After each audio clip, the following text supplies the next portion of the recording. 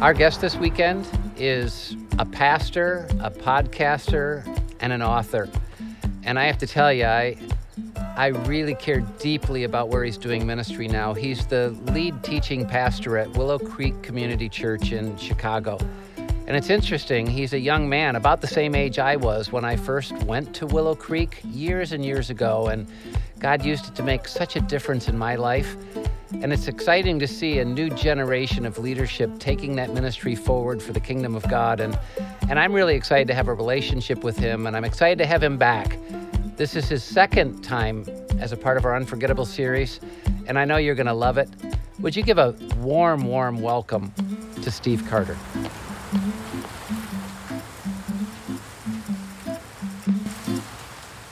Well, good morning, Northridge. It's an honor to be here with you. I know we got Brighton watching and Grosse Ile watching, and everyone else online. I just can't tell you enough how much I appreciate your church. I got to tell you, Pastor Brad, at just some pivotal moments in my own journey, has called at the right time. And I want you to know the kind of pastor that you have, someone who reaches out, someone who mentors, someone who coaches. You are really, really blessed to have Pastor Brad. Wouldn't you agree? Yeah.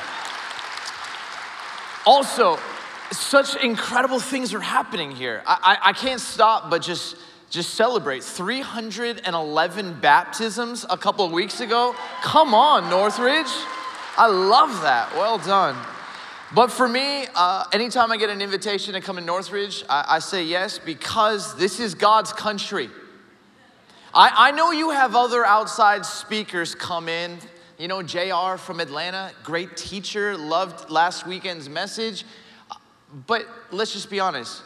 How many people come back here who have a love for the University of Michigan like I do? All right? I'm telling you, my email, I'm public with it, goblue@willowcreek.org. That is the truth, all right? This is an amazing, amazing area. This is gonna be a beautiful season. If you are a Michigan State fan, I want you to know you are welcome here. You're welcome here. If you're an Ohio State fan and you're here, feel free. You can come sit right here because I got a lot of preaching of Jesus for you, all right? But you're welcome here too. But in all seriousness, it's an honor to be here, and I can't wait to kind of share with you a message that God's put on my heart. It's something that's been really unforgettable. Last week, Pastor JR, he spoke in these amazing props of balloons and how when we think about God's love, sometimes we just have to think that we got to keep this balloon up. I want to use another picture for us today. And I live in the city of Chicago, a little outside of it, and if you've ever driven in the city of Chicago in the spring or summer, you know it's spring or summer when the orange barrels are in full bloom. I mean, when you see cones, you know it's spring and summer. And when you only have like 3 months to take care of all of construction, it just makes life miserable driving. Road rage is off the charts. Recently I was driving and it was a little pothole like this, and as I was driving over it, I felt it, and the front right tire just started to go flat. I pulled over and I was like, oh man. And I had learned that, you know, the city of Chicago has been trying to take this whole thing a little bit more serious. You might not know this, but the city of Chicago, if you went on Google and you looked, City of Chicago pothole tracker, they actually basically have a pothole tracker. It looks like this. It's incredible. So, and this is legitimate, straight off the internet. They tell you how many and where they are working on potholes. And just so you know, from January 1st, 2018 to the end of March, do you know how many potholes the city of Chicago has filled in? Anyone want to guess? Okay, 190,000. Yeah, 190,000. Man, I'm telling you, it's like just driving and getting flat tire after flat tire. But here's the problem. 2 years ago, if they don't take care of these potholes, those potholes can turn into sinkholes. And what we saw was a couple cars just end up going straight into the water, into the ground. A couple people were in them. They had to be like rescued and taken to the hospital. Now, what I want you to understand is this. When the city of Chicago goes out to look at some of these potholes, sometimes they can say, oh, this is just weather inclement. Like just cold, freezing water ended up spreading out, kind of stretching the asphalt, creating this pothole. All we need to do, add a little bit of kind of more asphalt and concrete, we're good to go, right? It's kind of like you someday when someone cuts you off, but you've had some good time with Jesus in the morning, you're listening to your worship music, they cut you off, and you're like, I just got some grace. It's all right. You cut me off again. It's okay. You've done time with Jesus. Maybe you listened to the sermon from the past weekend, and you're on Facebook, and someone just said whatever they wanted to on Facebook, and you're like, it's okay. I don't need to like it. I don't need to comment on it. I don't need to get angry. It's okay. But there are these other times when the city of Chicago, they go out and they look at these potholes and they realize there's something happening beneath the surface. They're seeing that there's pipes. And this isn't about inclement weather. That there are some pipes that are leaking, and oftentimes it's sewage. And what's happening underneath the surface is eroding the ground in such a way that it's creating this sinkhole. And not just a little bit of asphalt, not just a little bit of grace is gonna cover this. Actually, there's some work that needs to be done.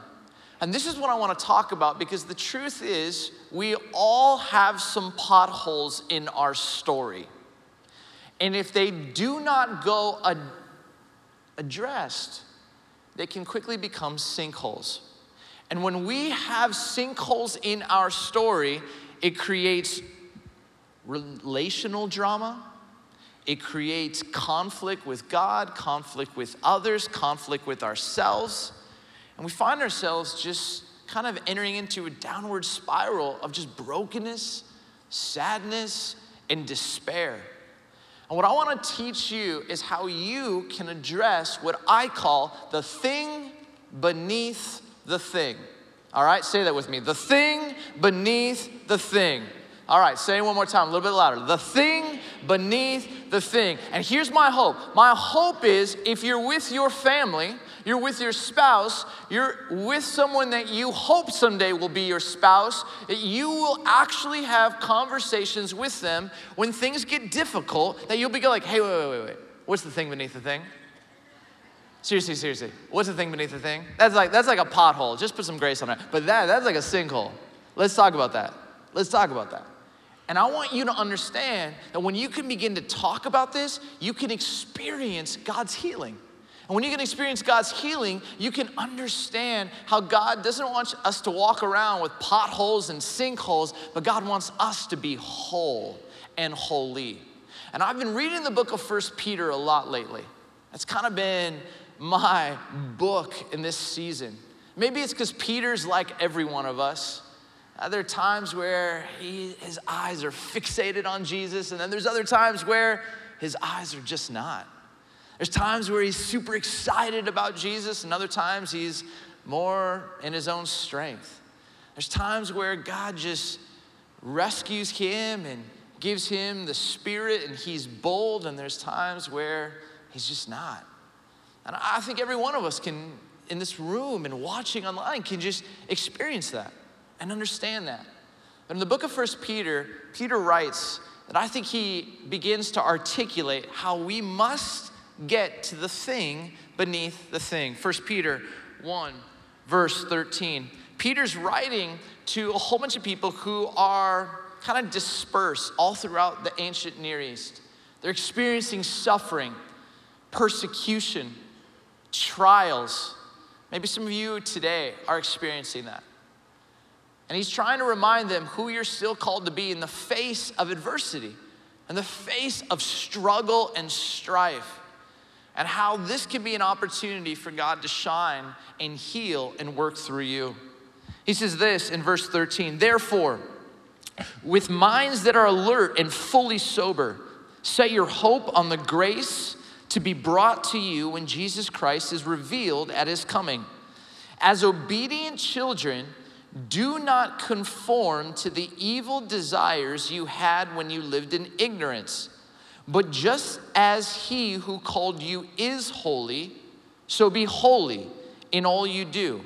For it is written, be holy because I am holy. So Peter's saying this, hey, remember, do not allow yourself to use any circumstance or situation to dictate how you act, think, or feel. Do not allow any circumstance or situation to cause you to drift from Jesus. No, do not live ignorant like you once did, but still fight with every choice, every decision to be holy. Now, holy was a beautiful Old Testament word. It meant to live a life that was set apart. It meant to live a life on mission. It meant to live a life consecrated. It meant to live a life for a purpose, for a reason, a life with a vision, to be holy. And here's what Peter's saying: to be holy in all you do, in every decision, in every choice, to live a life consecrated for Christ. But here's what gets me. Here's what really gets me, is throughout my day, I imagine throughout your day, there are times where it's just so easy to live lives that are unholy, to revert back to the ignorant ways, to get frustrated. And I started to think about, man, what is it that causes us to drift from holiness, to drift from walking close with Jesus, to make decisions that are unholy? And this is what got me to understand the thing beneath the thing. Now, this is an acronym, all right? And what you're gonna begin to see is that these words kind of connect, but what I want you to understand is this: for us to make choices that are unholy, we first tend to get triggered, all right? We get triggered. And when we get triggered, something happens. Like I said, somebody cut us off and it triggers us. Somebody at our workplace or in our family talks down to us. Somebody on Facebook begins to speak their opinion. Here's the thing, I used to want to be able to have that kind of superhero gift where I could read people's minds. And then someone invented Facebook. And I realized I don't need that gift anymore. And I just get on Facebook and I can just see. And all of a sudden I watch people and then they get triggered. And the question is, when you get triggered, where do you go? When you get triggered, what do you do? When you get triggered, how do you respond? And here's what I need you to understand, is when you get triggered, and every one of us gets triggered multiple times a day. That's what it means to be human, to get triggered. And when you get triggered, the question is, where do you go? And Peter says, hey, be holy in all you do. Be holy in all you do. Don't be ignorant like you once were. Be sober-minded. Be on alert. Live for Jesus. When you get triggered, where do you go? I want to tell you that there are 4 places that most people tend to go. When they get triggered, first and foremost, most people tend to go into hiding. They go into hiding. And this takes us back to the garden. In Genesis chapter 3, when you got this snake who's just so crafty and he begins to kind of tempt Eve and begins to say, hey, God's holding back on you. Take this.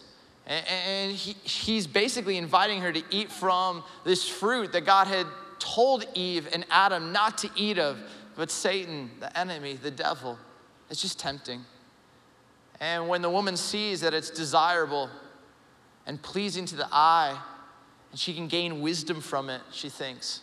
She takes some and she eats it, and then her husband, she passes it over and he goes, free food, and he eats, and then something happens. Like all of a sudden, they realize that they're naked. The woman looks down, she goes, I'm naked, that's so uncool. And the guy's like, you're naked, that's so cool.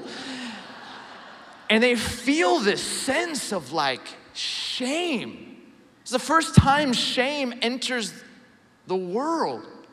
And they feel it and they try to cover it up. And the scriptures say they go and they like take figs and they make clothes and they cover themselves up. But it doesn't take away the feeling. And then they hear God walking in the garden in the cool of the day, and they go and they hide. It's the first game of hide and seek ever.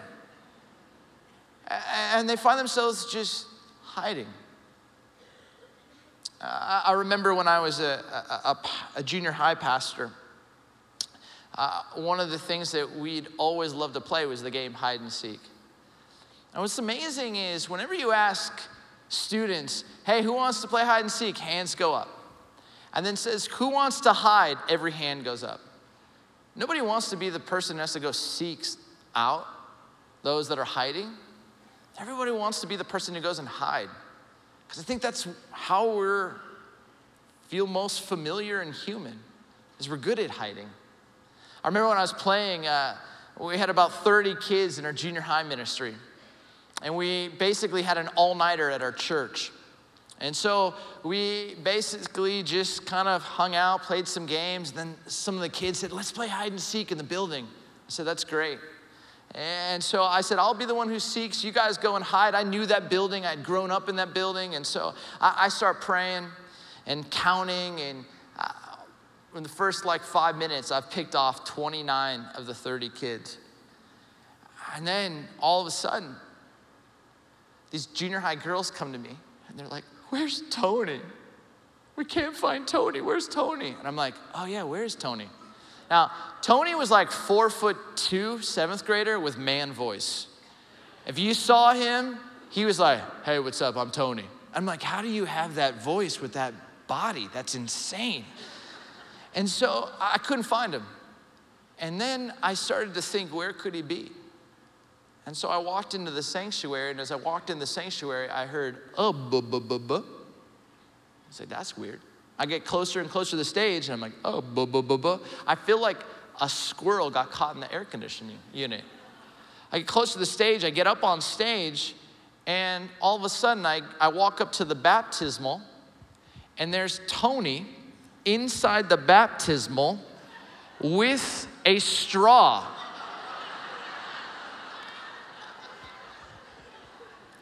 And I'm like, are you kidding me?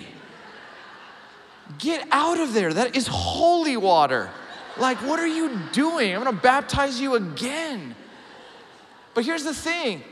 We are good at hiding. We all have places that we go when we get triggered to hide. For some of us, we go straight to the refrigerator, and it's another bowl of ice cream. And we eat our feelings to soothe that angst. For some of us, it's we go to the store and we buy stuff. And we might even have the money to do it, but we put it on credit. And we just buy it. Because we want to take away that feeling, that angst, that somebody just did something to us, and you know what, we just got to escape that feeling. For some of us, it's some sense of prescription, some narcotic, some alcohol, maybe 2 more glasses of wine that we needed. For some, it's pornography. For some of us, it's more socially acceptable and it's more work. Just got to do one more trip. I can do one more business deal. For some of us, it's just kind of going on social media and just disconnecting from our family. And the truth is, we all hide. And if you don't get curious about this, friends, that little pothole is going to become a sinkhole, and it's going to really evade your opportunity to have profound relationships in your family and with God. But where do you go to hide? And every one of us has places. You got to be aware of it if you want to get to the thing beneath the thing. Peter even writes, he says, therefore, rid yourselves, chapter 2, verse 1, of all malice and all deceit. Malice is like an old school word of like, no more evil. Rid yourself of no more evil, no more sin, no more places that you would hide from the presence of God. Do whatever it takes to get it out of your life. And friends, the thing beneath the thing, you have to understand that there are certain people, certain kinds of conversations, certain situations that are gonna trigger you. And it's going to push you to want to run and hide. And for many of us, it will be into sin. And please be aware of it and don't do it. The second place that most people tend to go when they get triggered is they go into insecurity. Insecurity. And when you see what Peter writes, he says, therefore rid yourselves of all malice and all deceit. But then look at the next word he says, hypocrisy. Rid yourself of all hypocrisy. Hypocrisy was a term in Greek. It was an acting term. See, what they would do is they would have these beautiful stages, 20,000 person seat amphitheaters. And these stages where these actors, who are known as these hypocrites, they would come up and they would have these bags. And inside these bags would be different masks, and they put on a mask. And then they would, underneath the mask, have a different voice. And then they would switch out and put on a different mask. And they would be performing.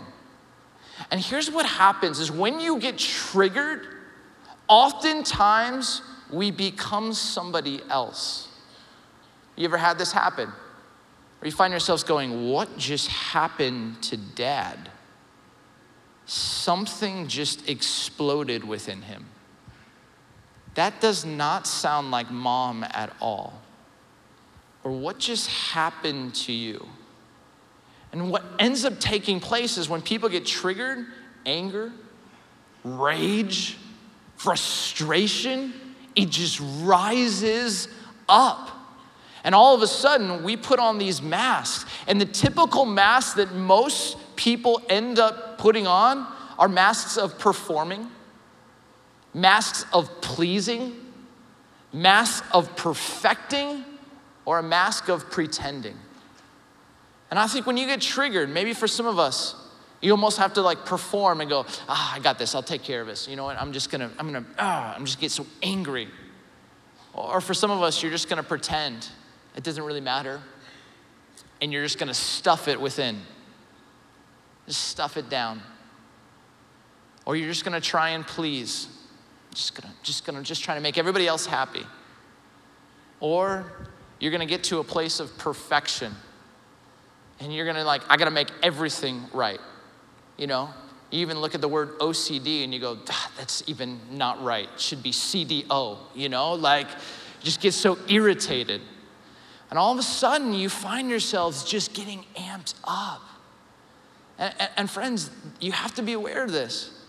Because I think what ends up happening is when someone kind of gets close to that pothole, and all of a sudden it's not just a pothole, it's a sinkhole, and it does something in you, and you power up, or you totally just power down and just shut down like a robot, or you just pretend, or you just please, you miss a moment. And the thing beneath the thing forces us to make a decision. When we get triggered, where are we gonna go? Are you gonna go into insecurity? Are you gonna go into hiding? Here's the thing too, is sometimes I think we take ourselves way too seriously. We take ourselves way too seriously. I work often with the Chicago Bears, and they need a lot of help. Pray for them. And I was with a few of them for dinner. We're talking about Jesus, talking about faith. It was awesome. And this server comes by, and she looks at me and she goes, "Hey, are you on television?" I was like, "Oh, that's nice." I'm like, I'm with these guys who are all on television every Sunday, and I don't know what to say, and I'm like, I'm not really on television. And then one of the Bears goes, "Yeah, he is." And I'm like, "What?" He's like, "It's Joel Osteen." And I literally spit out my food, laughing so hard. I was like, oh, really? And here's the deal. What do I say in that moment? What do I say? Except that's hilarious. Well done. That's great. But people take themselves so seriously and take things so personally that are like, oh, well, you think you're funny. Like, maybe you should win more than 4 games next year. You know what I mean? Like, you end up like, all of a sudden, right? You start going back at people. And the truth is, don't take yourself so seriously. Just be someone who lives deep with Jesus, who tries to love people well. And we had a great laugh about that. I tell you, when you get triggered, you have a decision. You're either gonna choose holiness or you're gonna create more holes in your life. And the more that I want for you, Northridge, is to be people who are holy. The third place that most people tend to go is when they get triggered, they tell narratives, false narratives. And they make up stories. Are you one of those people? It's just easy for you to make up a story about a specific person, a specific group of people.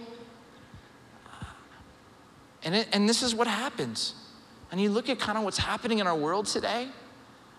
You get on the news and you just go, man, there are just false narratives after false narratives after false narratives. And we've almost lost the ability to see the image of God in another. And when you can't see the image of God in another, then you stop to see what makes you similar, and all of a sudden you create narratives about the other person. And Peter says this, he goes, man, therefore rid yourself of all malice and all evil. And then he says, rid yourself of all hypocrisy. And then he says, rid yourself of all envy and slander. All right, envy is one of the most dangerous of diseases.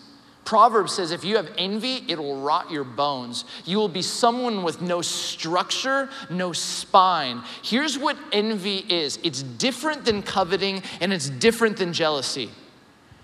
I cannot be jealous for something that does not belong to me. Right? If it belongs to me, I can be jealous of it. I can be jealous of my wife's time. My wife can be jealous of my time. But here's the thing. I can't be jealous of something that doesn't belong to me. I can be envious of it. I can covet it. And covet's it, I just wish I had it. Envy is, I wish I had it and I wish you didn't have it. And I will do whatever it takes for you to not have it. And oftentimes, many of us feel this. And envy is a little high EQ because we don't verbalize it. We just feel it from within. And the Hebrew people said that you could give someone this envy, evil eye by just staring at them. Have you ever seen like a little baby who just gives you the stink eye? That's the equivalent of it. Just staring you down. And here's the truth. For so many of us, we are envious of what our neighbor has. We're envious of our neighbor who got a promotion. And underneath that is a scarcity that we believe that there's not enough good to go around. And so we feel like we are in a war to get it. And so when somebody else has good, we got to take it from them, or we got to cut them down, or we got to bring them down. And it's dangerous. Slander's just lashing out and just telling the stories. And I think we gotta really, really prevent ourselves from doing that. The only false narratives that are okay is when you talk openly and honestly about Buckeye fans. That's the only kind, okay? Other than that, not okay. And so here's the deal. You gotta ask yourself, when you get triggered, what stories do you tell? What stories do you tell? Are they stories that are grounded in Scripture? Are they stories that are actually true to someone's imago Dei? Or are you making sweeping, generalizing statements about another person? Another person's race? It gets really, really dangerous. And deep within, it might be a sign that God's trying to show you that there is some healing that he wants to do in your story so that your pothole does not become a sinkhole. The fourth place that you can go is that you can return to God. When you get triggered, you have that decision not to be ignorant, but in all things to be holy. Look what Peter says. Rid yourself of malice and evil, deceit, hypocrisy, envy, and slander of every kind. But like newborn babies, that's humbling. Like newborn babies, that's who you are. Crave spiritual milk, so that by it you may grow up in your salvation, now that you have tasted that the Lord is good. Here's what he's saying. When you find yourself dependent on God, when you crave his word and you crave his spirit, you crave his presence, then you know what can happen? Salvation can grow up within you, and you can taste and see that the Lord is good. And this is what can happen. Because back in the Old Testament, holiness was about what you did. You follow the right laws, the right rules. But here's the beauty.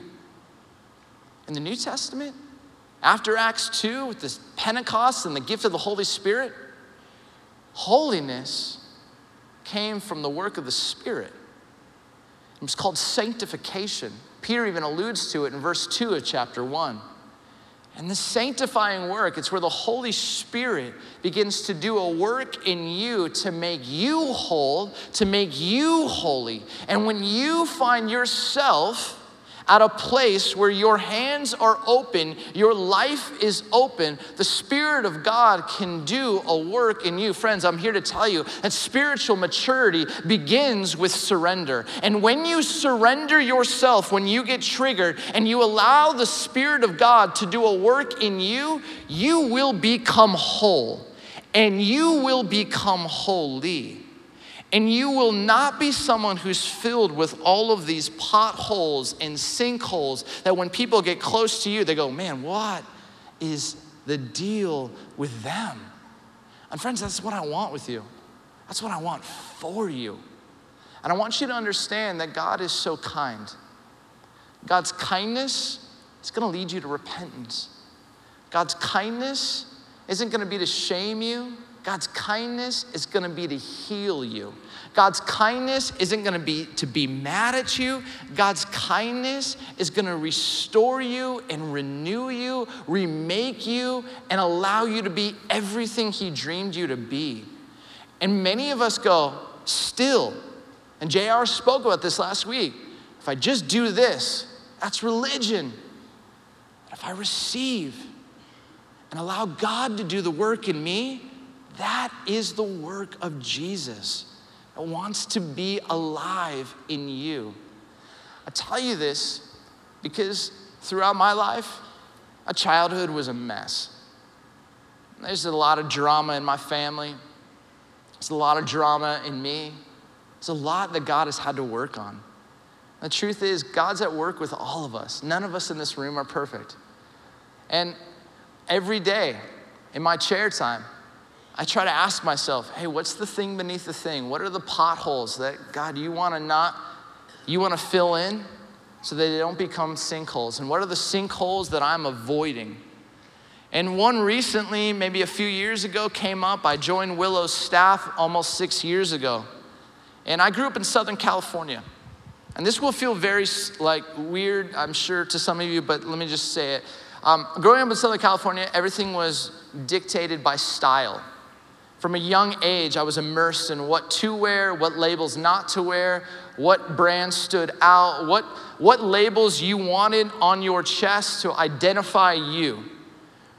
And I knew that. Image was everything. And on the outside, that's what I was taught. And then you find yourself getting up on stages and you're communicating. And you are in front of people. And you make a pastor's salary, and so you're like, oh man, all my money is basically going to food, mortgage, and clothes. And you start thinking about it. I gotta make sure I look okay. And this for many years in my 20s was in the back of my brain, and I would spend 10, 15% of my mind, headspace, thinking about it. It was gross. And I didn't know how to shake it. It even led me into some credit card debt. There's finally a moment where God was saying, this you might think is a pothole, it's leading you into debt. That's a sinkhole. It's leading you into making you look like your identity's in what you wear. What is going on? And the more I spent time in God's word and the more that I spent time with Jesus, I felt like God was saying, I want to heal you of this. I joined Willow's staff and they got services on Wednesday night, Saturday night, Sunday night. And like, you're up in front of people all the time. And I was like, I don't have a big enough closet for this. And so I remember just praying and bringing that before God, saying, please help me. And at the same time, I was reading a book by Johnny Cash, The Man in Black. And he was talking about why he wore black. And the reason he wore black is because it was a relatable color. It was human. He never wanted to seem flashy. He just wanted to be every guy's guy who is in dire need of grace. And I thought there was something beautiful about that. And so I just started like kind of journaling about that. And I remember also reading about Steve Jobs and some other leaders, Jim Harbaugh, other great leaders. And they wore the same thing. They had a uniform. And you begin to study, why do they have a uniform? And every one of them would say, because I can spend 10 to 15% more of my energy not worrying about what I need to wear, but focusing on what I need to do. And in my time of prayer, I felt God just impress on my heart, what if instead of worrying about what you were going to wear, you could spend that extra 10 to 15% praying for your congregation and prepping for your talk, because I guarantee your talk needs it. And I was like, done. I guarantee if you go to willowcreek.tv and you watch the messages, this is all I wear. I don't care anymore. And I tell you this, simply put, is this. I was triggered, and for so long, culture told me to do this, this, and this. And then I started going deep with Jesus. And I said, no. I don't want to live in this way anymore. Help me. Heal me. And God began to do a work in me. Now, my brokenness is different from other people's brokenness. I'm not saying every one of you need to wear a uniform. I'm not saying that. But for me, it was healing. And what I want you to understand is God cares about the broken areas of you. And if you trust Jesus, and if you trust God, and if you actually believe the fullness of grace, then you will surrender every part of your life to Him. Not just your salvation, but all of the parts of your story, the brokenness, the trauma, the addictions, the struggle, the pain, the wounds, the potholes, and the sinkholes. And you will ask Him, please heal me. And if you don't, then anybody who gets close to Him, they're gonna trigger you and you're gonna run into hiding, run towards insecurity, or tell yourself narratives. And we have a choice to be holy in all we do. And holy in all we do means we must do the work to trust God to be holy. So the thing beneath the thing, it's an acronym. When you get triggered, you can go into hiding, you can go into insecurity, you can go into telling narratives, or you can turn to God. And the unforgettable message I want you to know is the most deep people I know with Jesus, they don't just live at the surface. They keep getting to the thing beneath the thing. What triggers you? Where do you hide? When you're insecure, what kind of posture and mask do you wear? What stories are you telling about family members or coworkers or people in our world today? And what prevents you from turning to God? And I don't know where you are on the journey today, but I want you to know that God is a God that you can turn to, a God that you can run to, a God, even if you just begin to move towards Him, He will run towards you and He will want to pour out His love and His grace and His mercy on you. On the pastors here at Northridge, if you're watching online or at Brighton or Grosse Ile, I want you to know, all you need to do is you can take out your phone and you can text Northridge to 31 31 31. And if you want to make a decision, or you want to learn more about Jesus, you want to understand more about grace, or you have questions, throw it out there. And one of the pastors, and they would reach out to you. I guarantee you they're not going to show up at your house. They're not going to text you too much. They're just, what they want to do is be able to help you take that next step. But Northridge, I want you to know how much God loves you, how God favors this church, and may you be a congregation that's not afraid to get to the thing beneath the thing. Amen? Amen. Can we stand for closing prayer? After the service, there'll be some pastors down front who would love to pray with you if you need some more prayer, but let me just pray for you. God, it is an honor to be here. God, your spirit is moving in this place. And I pray that we would not be a church, a people, disciples of you and your son, who when we get triggered, we react. Lead us not into sin or into brokenness and into hiding. Lead us not into insecurity, puffing ourselves up and being arrogant or false humility. Prevent us from telling stories, but let us be people who can return to you to get healing and restoration and renewal. God, I pray that you would pour out your blessing on Northridge. Bless my friends, keep them, be gracious to them, shine your face upon them and grant them peace. And God will give you all the glory. And all God's people said, amen. Thank you so much, guys.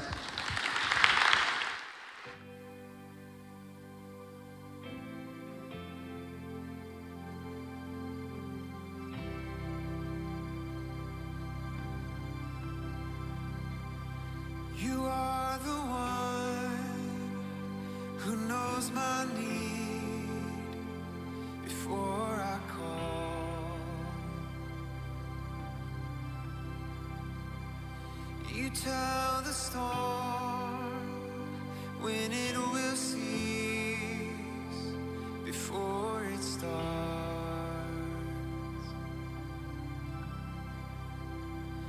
The God above who searches deep within my heart.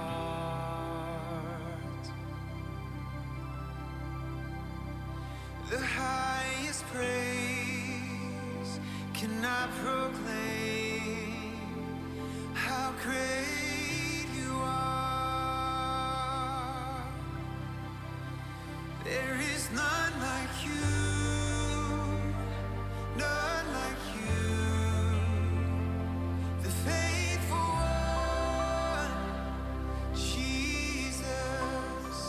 There is none like you, none like you. The faithful one, Jesus.